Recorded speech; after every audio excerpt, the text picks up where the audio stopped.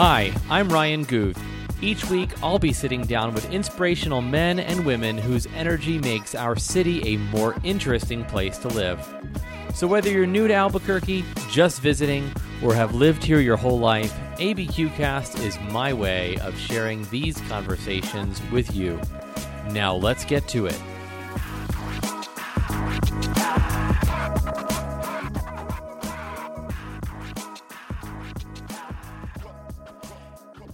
Hey there, Albuquerque. This is Ryan Guth with ABQcast, and I am delighted to have Michael Lubimoff today here with me. We are recording remotely, obviously due to COVID-19. We're online together here, and so not face-to-face like my normal interviews, but Michael is with Jackson Wink MMA, and as you probably know, this is one of the crown jewels of Albuquerque, and I'm really excited to have you here today, Michael. Thanks for joining me. Thank you so much. Yes, thanks for having me.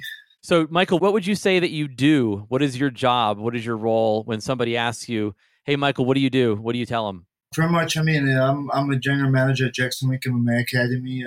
Pretty much my job involves everything that has to do with the daily business operations, of the facility. It's a world-renowned MMA training spot where, all the fighters from all over the world come to train here. It's one of the most legendary and one of the places for MMA. It's a pretty big building, about, 35,000 square feet.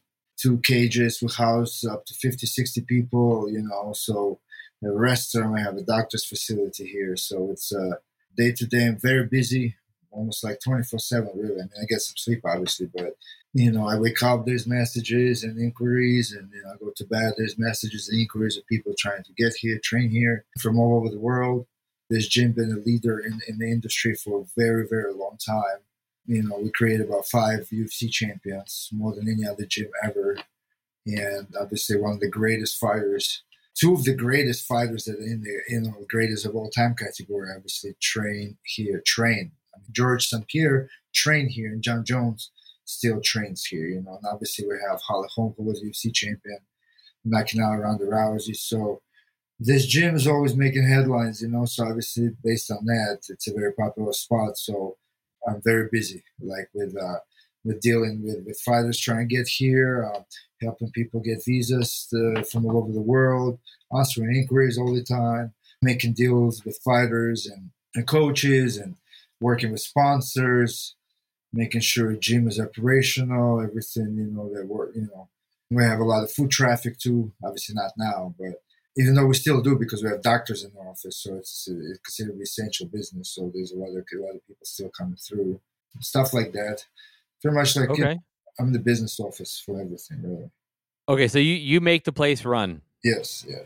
So what makes Jackson Wink so special? I mean, how do you establish yourself? I mean, maybe I'll ask this question. Why Albuquerque, first of all?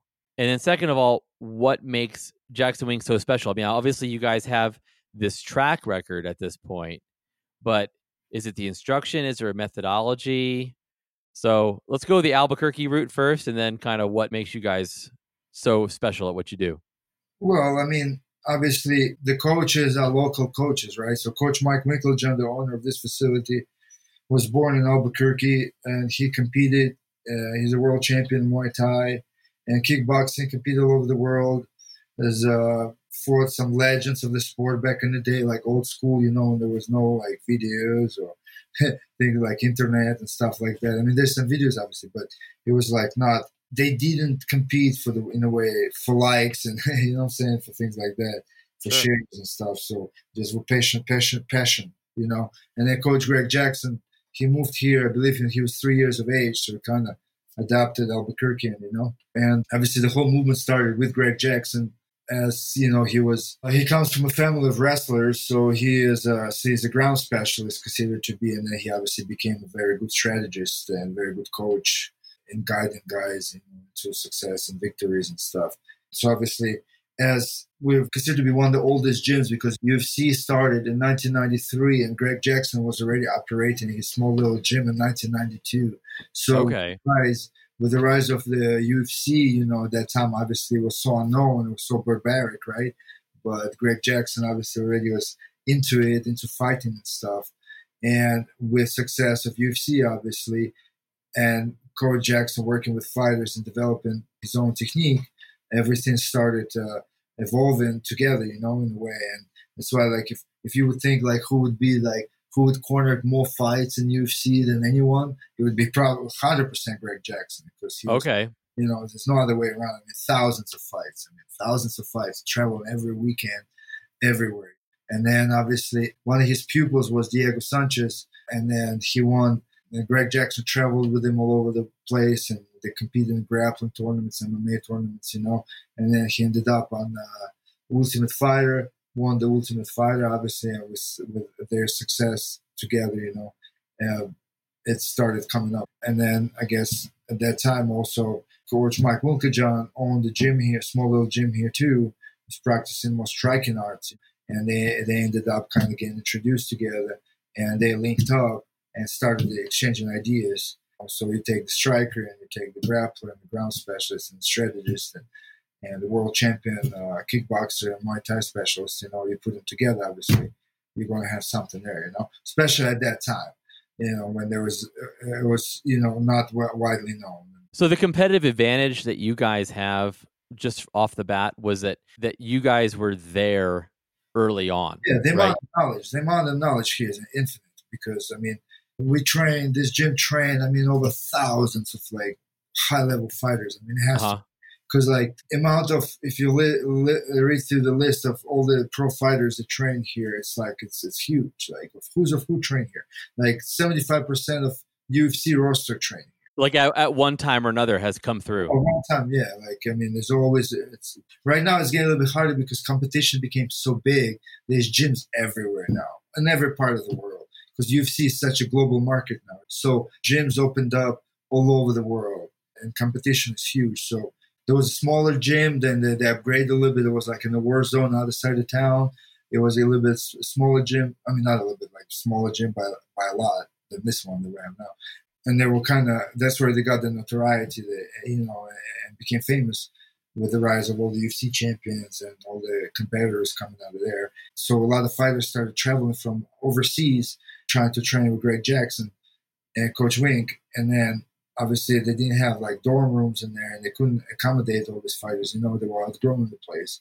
So that's when Coach Winkeljohn put out this building and pretty much opened up a new facility with dorm rooms and showers, and so you can house people in your facility.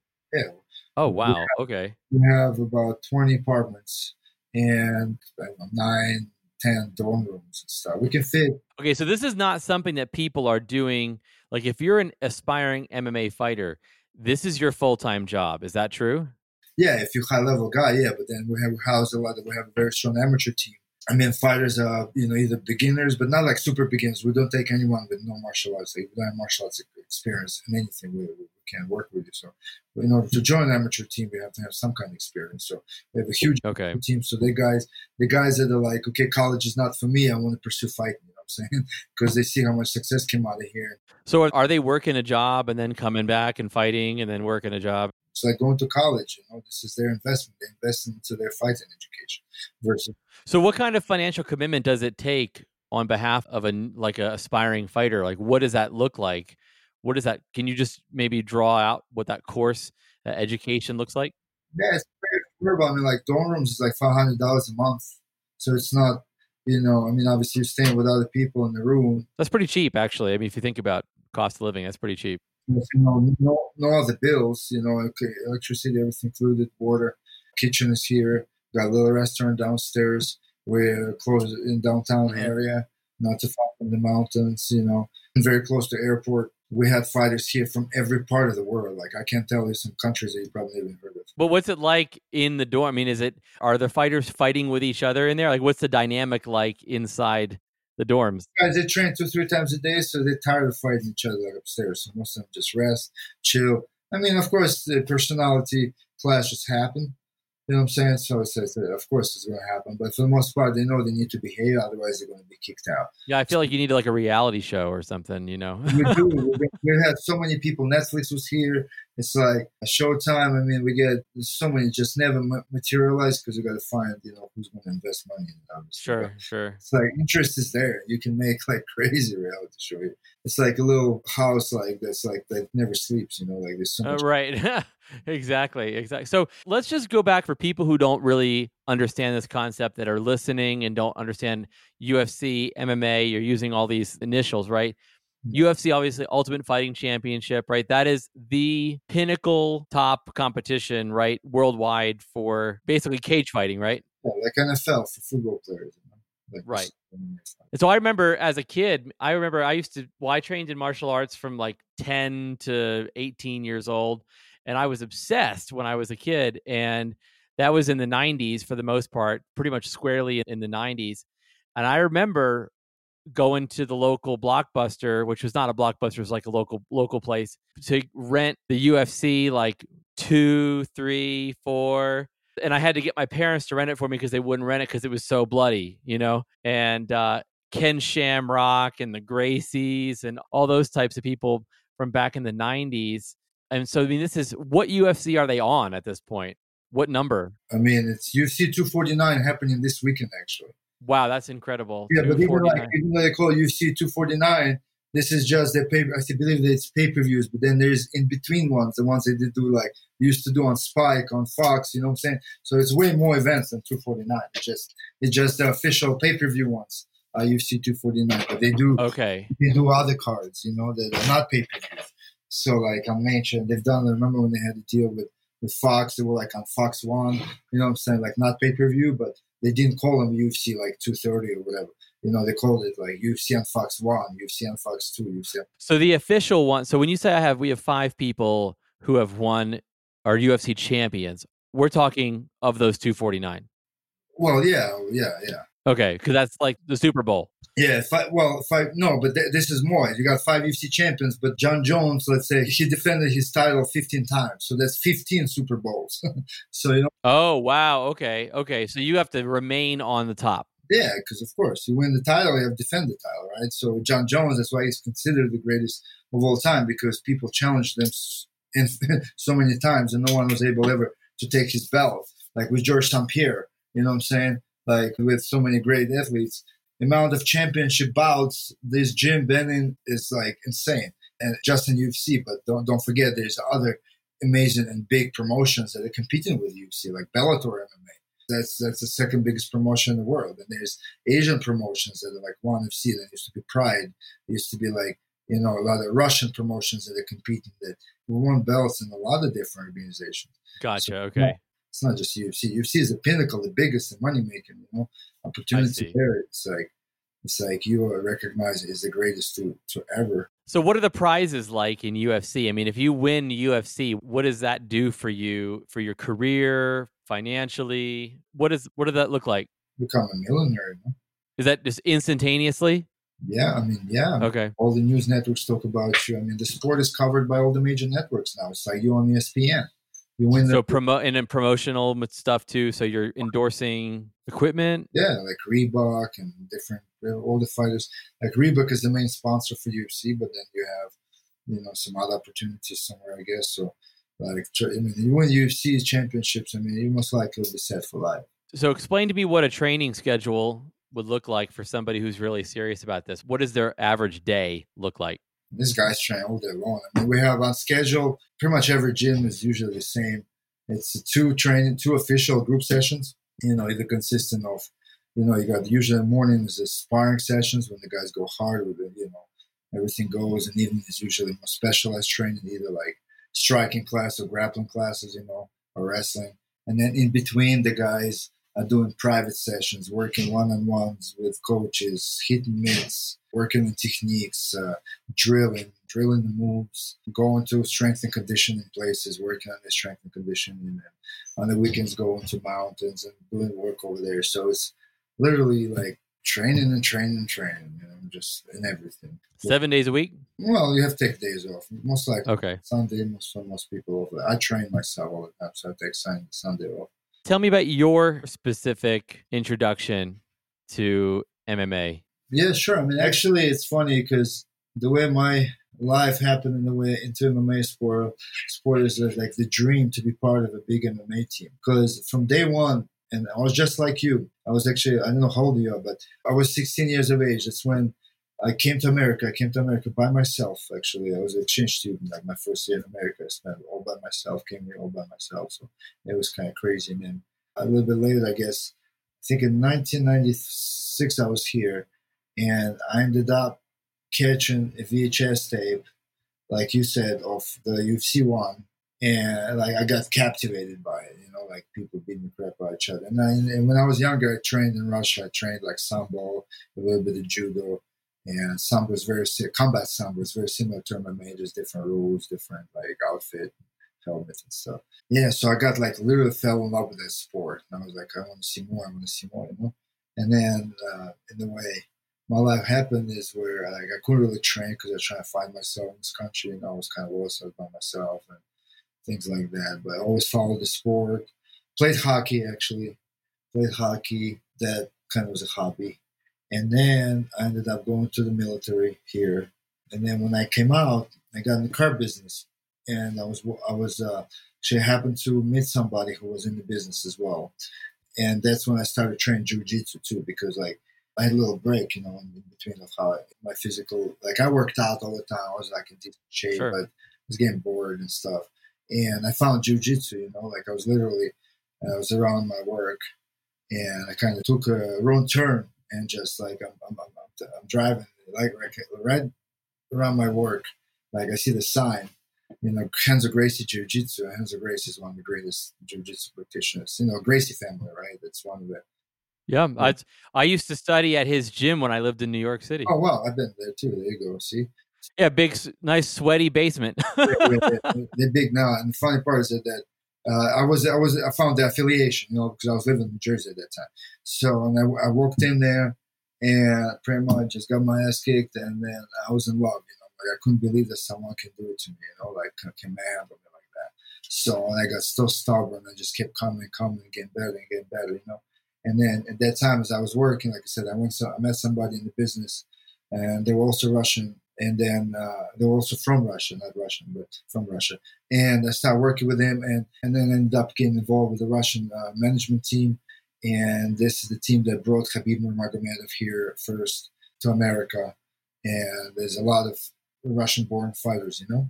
So, and that's how I started like traveling, and literally kind of quit my job. And I started, you know, even like investing into myself, trying to get into the business because I got so captivated by how awesome this was, how fun it was, you know, like being part of it. Because I ended up in Khabib Nurmagomedov's corner in his sixth fight. You know Khabib, right? The UFC champion right now, right? Sure. So, yeah, ended up in his corner. I have like a whole video blog I filmed of how it all played out. I trained with him a little bit. So little by little, I was kind of getting dragged into it while I kept on training, start doing striking and, you know, more striking, but mostly, you know, grappling, judo, and stuff like that. Started competing, won a bunch of grappling tournaments. So, you know, it was pretty competitive. But I was already kind of getting older. Plus, I had a family, I had a child to feed, you know. So it was like the option for me to compete wasn't there, like on that level, you know. But I knew I'm going to find myself in the sport. And as I traveled with all the guys to different camps around the world in different events, I met obviously a lot of people, and came to Albuquerque here once, and we ended up getting to know Coach Wink. We ended up actually cornering one of the fighters that used to train here, Timur, in World Series of Fighting. It used to be a big organization too. Now they call it PFL, and we ended up in the same corner. It was like me, Coach Wink, Khabib Nurmagomedov, and Mark Henry from New Jersey, the Frankie Edgar's coach, you know.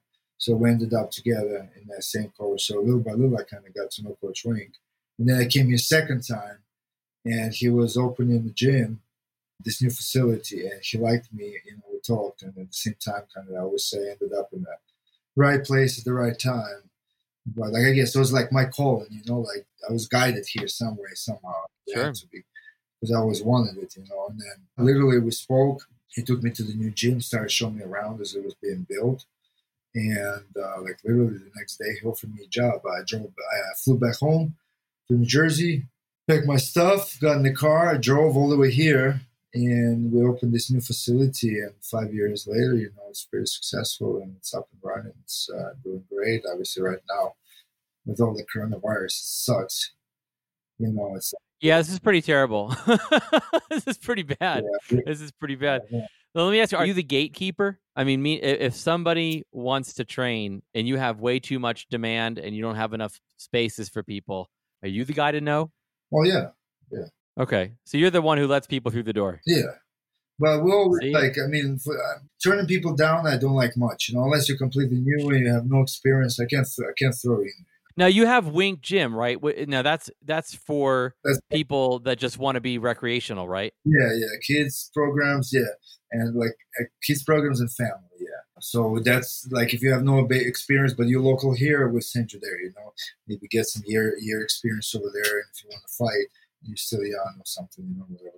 So you would consider yourself part of? I'm wondering if there's like a lineage. Like, would you consider yourself part of like the Gracie lineage? Well, actually, it's funny because I was going to answer that previous question in a way. So I'm a black belt in Jiu-Jitsu now, and I received the black belt last year. Well, congratulations. Yes, thanks. From son of Carlos Gracie, who is the owner. I mean, the owner, forget it. The founder of Jiu-Jitsu, because the two brothers that founded Jiu-Jitsu and brought it here, they founded Brazilian Jiu-Jitsu, was Helio Gracie and Carlos Gracie, right? So I'm part of the Gracie Barra team, which is very big here in Albuquerque as well. They have over 1,000 schools out all over the world, and there's like 4 major schools here. So we have a very good relationship with Gracie Barra. They are some of the guys there are our coaches, and we cross train with them all the time. And one of the main guys there, Tusa, is John Jones' coach, Holly Holmes' coach.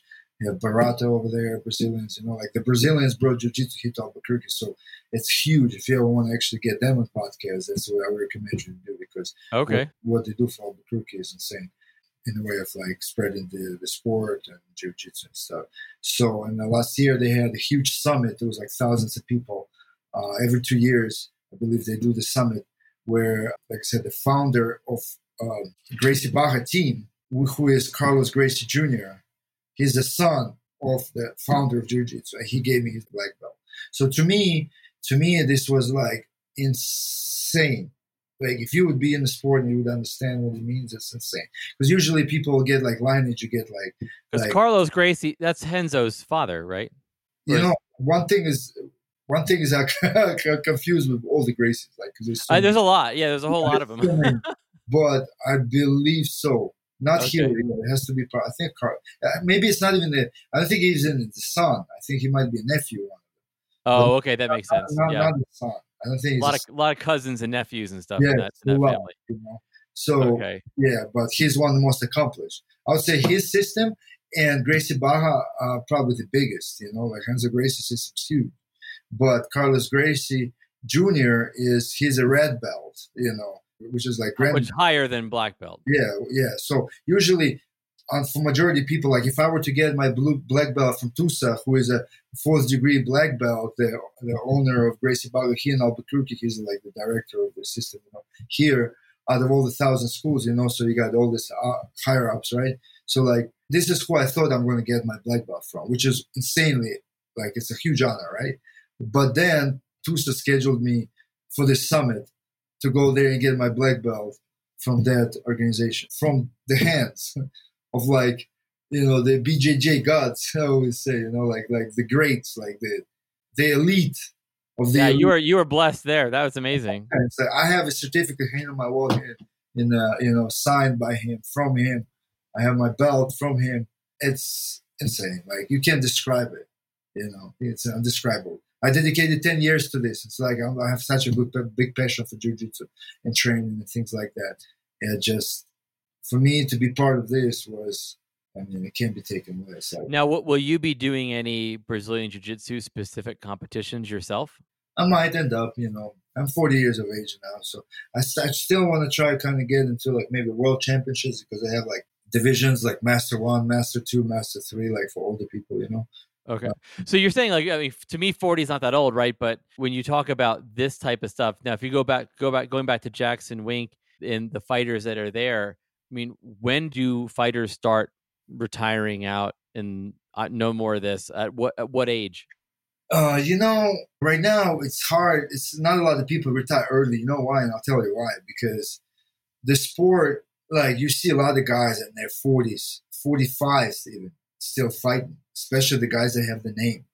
Because then they have a name recognition, they have the legendary status, and now the money is there to make. A lot Mm-hmm. of those guys that were coming up, a lot of the guys that were coming up at that time when we got into it, remember 1996, 2000, in the beginning, because we're still in infancy of the sport, right? So the money wasn't there, right? All these guys made big names, became legends of the sport, fought all over the world, fought who's of who. They have the legendary status, but they weren't making the type of money that the guys are making now. If you can, like Alistair Overeem, who's been in the game for forever, you make $1 million a fight, you lose or win, you don't care, but you just keep coming back because pocketing $1 million in your bank feels good, right? So when you're making it just because of your name, even if you lose, still the demand to see you because you win one, you lose one, you knock somebody out, and you get knocked out. So it's like you're older, obviously, right? You're older, so obviously you're not going to be in the peak form. Sure. Sometimes they'll set you up. They set you up, like you say, you're older fighter, but they set you up to fight some young gun. Like, remember, like Francis Ngannou, who is just this monster that's fighting, Alistair Overeem. And Alistair is like, that crazy knockout that happened. Like, you see it all the time. Like, an older legendary fighter gets paired up with some up-and-comer who's just a machine, right? And then, obviously, things going to happen. But you get paid. You just get up, shake it off, jump right back in.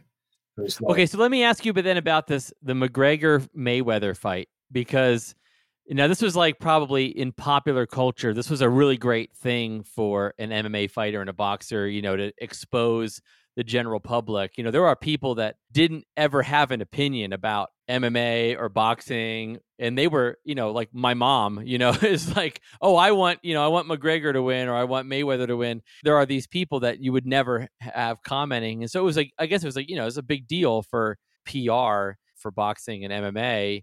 I personally, I was rooting for Conor McGregor myself, and I don't know whether that's going to be controversial for you or not, but I always felt like they stuck him in a boxing ring. I was like, if you put Floyd Mayweather in a cage, he's done, right? I mean, would you agree? Of course. Yeah. So I mean, like, that wasn't fair. Like, you can't take Conor McGregor's feet away from him, right? So, and all the other in, like, the ground and stuff like that. So it wasn't about being fair at this fight. It was about making crazy amount of money. Right. Yeah. Just like, I mean, anyone would do it. It was entertainment value at that point, right? Because even if you lose, you were getting a huge. It was turned into that. It turned into a Right. lot of trash talk, a lot of what if McGregor knocks him out, right? Like, what if? It was all about what if. Because McGregor considered to be a stand-up fighter, what I'm saying, with heavy hands, with that crazy laugh that can put anyone away. There's so much hype behind it because of Mayweather and McGregor talking so much. It was a entertainment fight. Right, it was entertainment. Okay, yeah, that's kind of a sort of mainstream. If McGregor would have put him away, then it would have turned way more into something bigger. But he didn't. So explain to me, because we see this all the time show up on social media and stuff. Explain to me the weigh-ins and what's up with this whole, like, staring people down and getting in their face and stuff like that. What's that all about? It's also an entertainment factor. It is. Okay. And obviously it's a workup, right? Like a workup to the fight, right? So because obviously when the fighters are scheduled to fight, let's say a month prior, right? So you get, and obviously with UFC being an entertainment company, right? Fight entertainment company, there's a lot of filming going on, a lot of bad blood starts boiling, right? People making up things, and it becomes like you become rivals. It becomes something bigger than just a fight. Sure. Yes. Like if you have regular competitions, let's say like regular kickboxing matches, right? Guys don't even know each other, never seen each other. No one knows anything about each other, like grappling tournament, just in and out, for experience, right? Sure. This is really becoming bigger than that. It's entertainment. So people want to people have fans of this guy and people have fans of this guy. So then all these programs and you sell the programs and the TV coverage and this and that. So, and that's kind of like, and most of the time, like if the fighters, if they run into each other and it becomes scuffle, like when McGregor Khabib, remember that it became this huge story, right? Like the news, all the news networks talking about it, right? So obviously, and then they have that final face off right before the fight. You know, everyone made weight. That's a fight week, so you're all in the same hotel. So there's a lot of interviews, a lot of commotion going on. So just part of entertainment factor, you know. And it's usually it's considered to be like, even in boxing, remember face off, right? Like you face people off, like Mike Tyson, like he'll eat your soul, right? He'll see right through you. So he'll eat your ear, yeah. Yeah, well, it was that people judge sometimes, and even based on that, even based on stare down, and people for whatever start making up like, oh, he was intimidated, oh, he was scared of this guy. So and then when the bets, like the bets, even the bets can be affected by it. Oh, okay. You know, McGregor, you know, like let's say when I believe like Nate Diaz kind of like flinched, you know, like or some vice versa, like when they stared down with McGregor, one of them flinched or whatever, and then everyone because like somebody like I guess either Nate Diaz like stepped forward quick, you know, like to try to intimidate McGregor. McGregor might have flinched, or vice versa. I don't remember. Like it happens all the time, right? Say, oh, this guy blinks. Oh, he blinked. He's scared. He was first, you know. Right. So, okay. So people are trying to make like psychological evaluations on these people. Exactly. Psychological warfare, kind of.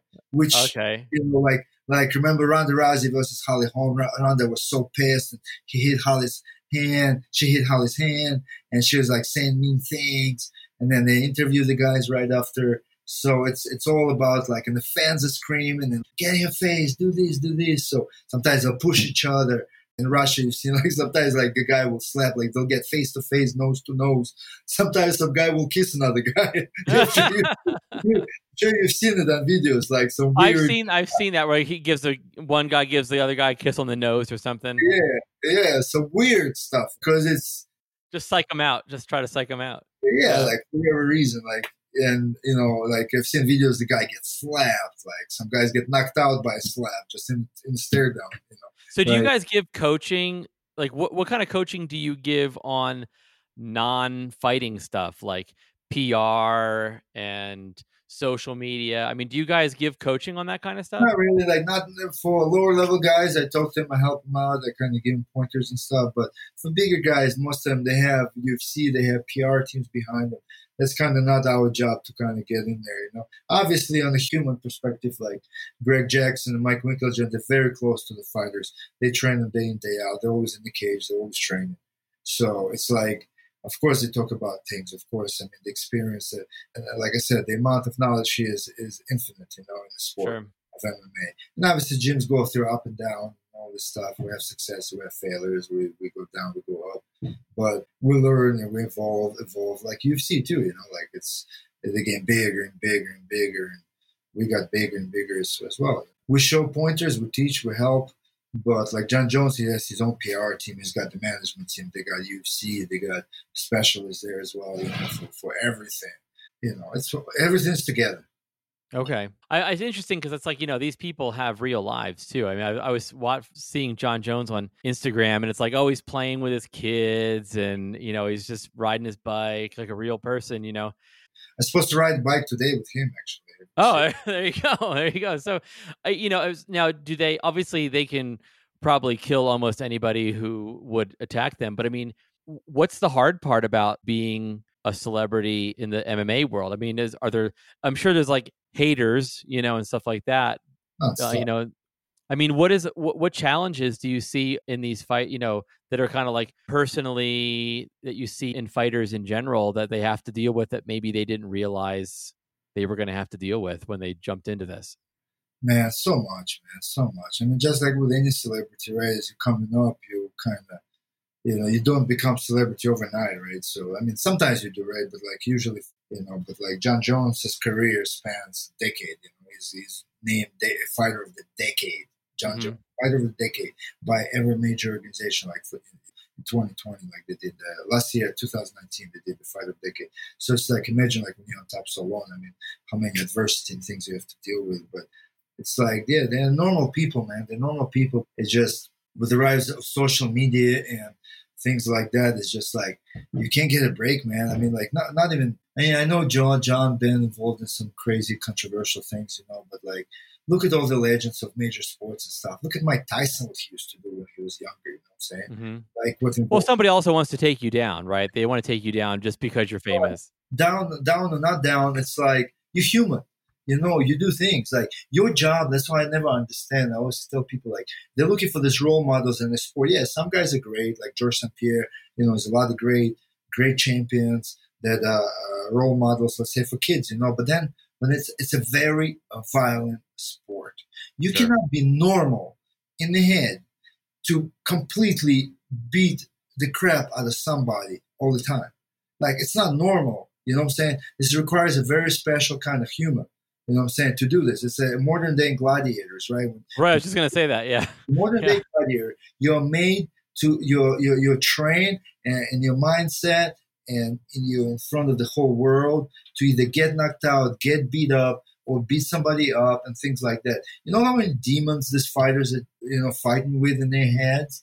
You know what I'm saying? Losing in public and the whole world and everyone talking shit about you and constantly disrespecting you and blah, blah, blah. And we're talking about little kids, like some 14, 15-year-olds, like sitting on the computer doing this. And then all the media tearing you apart and things like that. There's a lot of unfairness in this game as well. Like most of the media, they have a job because of the fighters, because of the sport, because of what the guy is doing. You know what I'm saying? But it comes at a price. Yeah, it definitely comes with like in any sport. Obviously, you're a celebrity, you pay the price, and you're in the limelight. So obviously, you do some kind of mistakes, you end up doing something that you're not supposed to do. Of course, you're going to be tore apart, for that. But like back in the day, if you read the newspaper, Mike Tyson, he went to prison and then. Let's say he beat some guy up somewhere. You read the newspaper, you talked around with your circle of friends or people, whatever. You moved on, right? Now it's like it doesn't exist like that anymore. Like a little freaking, like I said, 10-year-old gets a say on Facebook, and starts saying bad things and things like that, or sending messages to fighters. I get nasty phone calls nonstop about the fighters, and I get drunk calls. I get people cursing us out and. Just for little small things, like wow, yeah, it gets pretty annoying to a certain. So do you guys have do you have mental health people on your staff? We do have people that work, that work with that and stuff. We do, not per se in the staff. It's kind of like we have a doctor that comes in and just works with fighters, which we give. That's good. I mean, gosh, that could be that's gonna be hard. I mean, I can't imagine. I'm sure that nobody has any perspective on it until they're actually there. Yeah, like if you it's like one of them things, the guy gets taken down and somebody's like, why doesn't he just get up? Like, dude, have you ever been on the wrestler? Like, have you ever been taken down? Like, have you ever been in the face or elbowed in the face when you had your nose broken and you freaking hematoma on your forehead or some fingers broken, everything broken, but you're still going? Everybody's an expert on the couch. You know what I mean? So it's like you have to look at it. If you're a specialist somewhere, you do something like, I'm not going to go into your field and constantly tear you apart. Yeah, you can have an opinion, of course, blah, blah, blah, but then people overstep their boundaries, and say things like that. And then when confronted, they would never say it. They would never say it to the face. No matter how much, let's say, that person would hate John Jones, if they would just see him on the face, and they constantly, troll in every account, saying bad things. If you would see John Jones, that person, right, he'd ask for autograph in the picture. You know what I'm saying? Or not say anything. But that sounds like the hypocrisy of the internet is big, man. It's huge.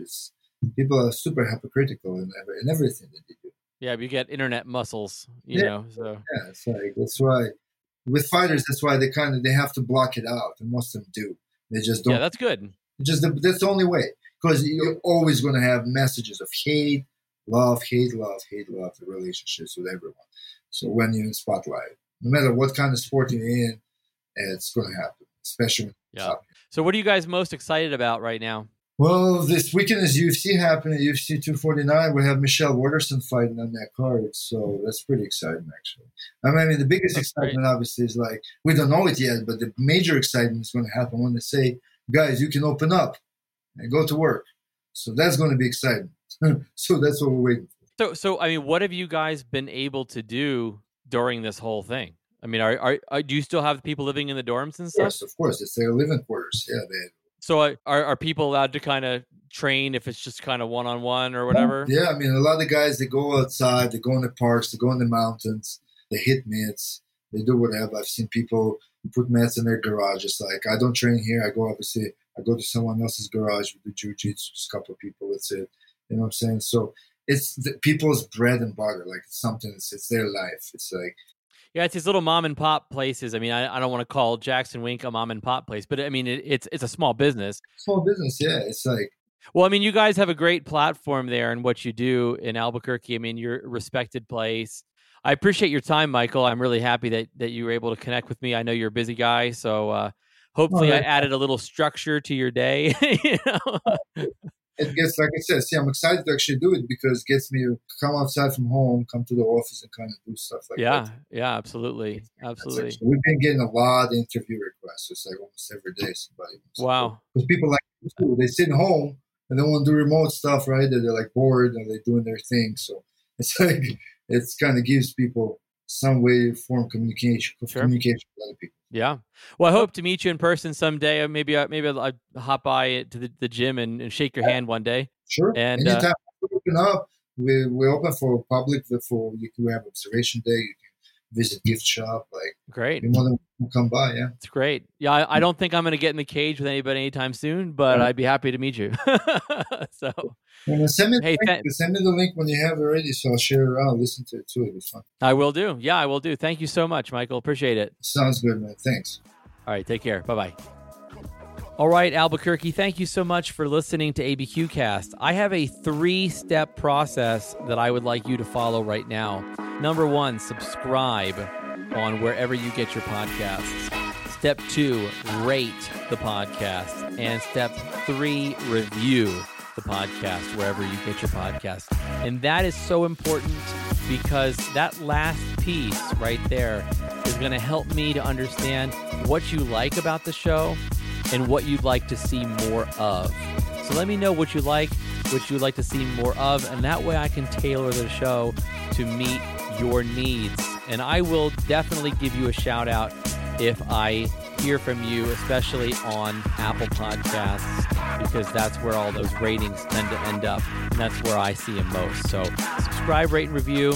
And lastly, head over to abqcast.com, and you can check out what we have going on over there, if you haven't already, and tell a friend that you are listening to ABQcast and that you love them. And so text them and say, ABQcast is great, and I love you. Thank you so much for listening today, and we will see you next week.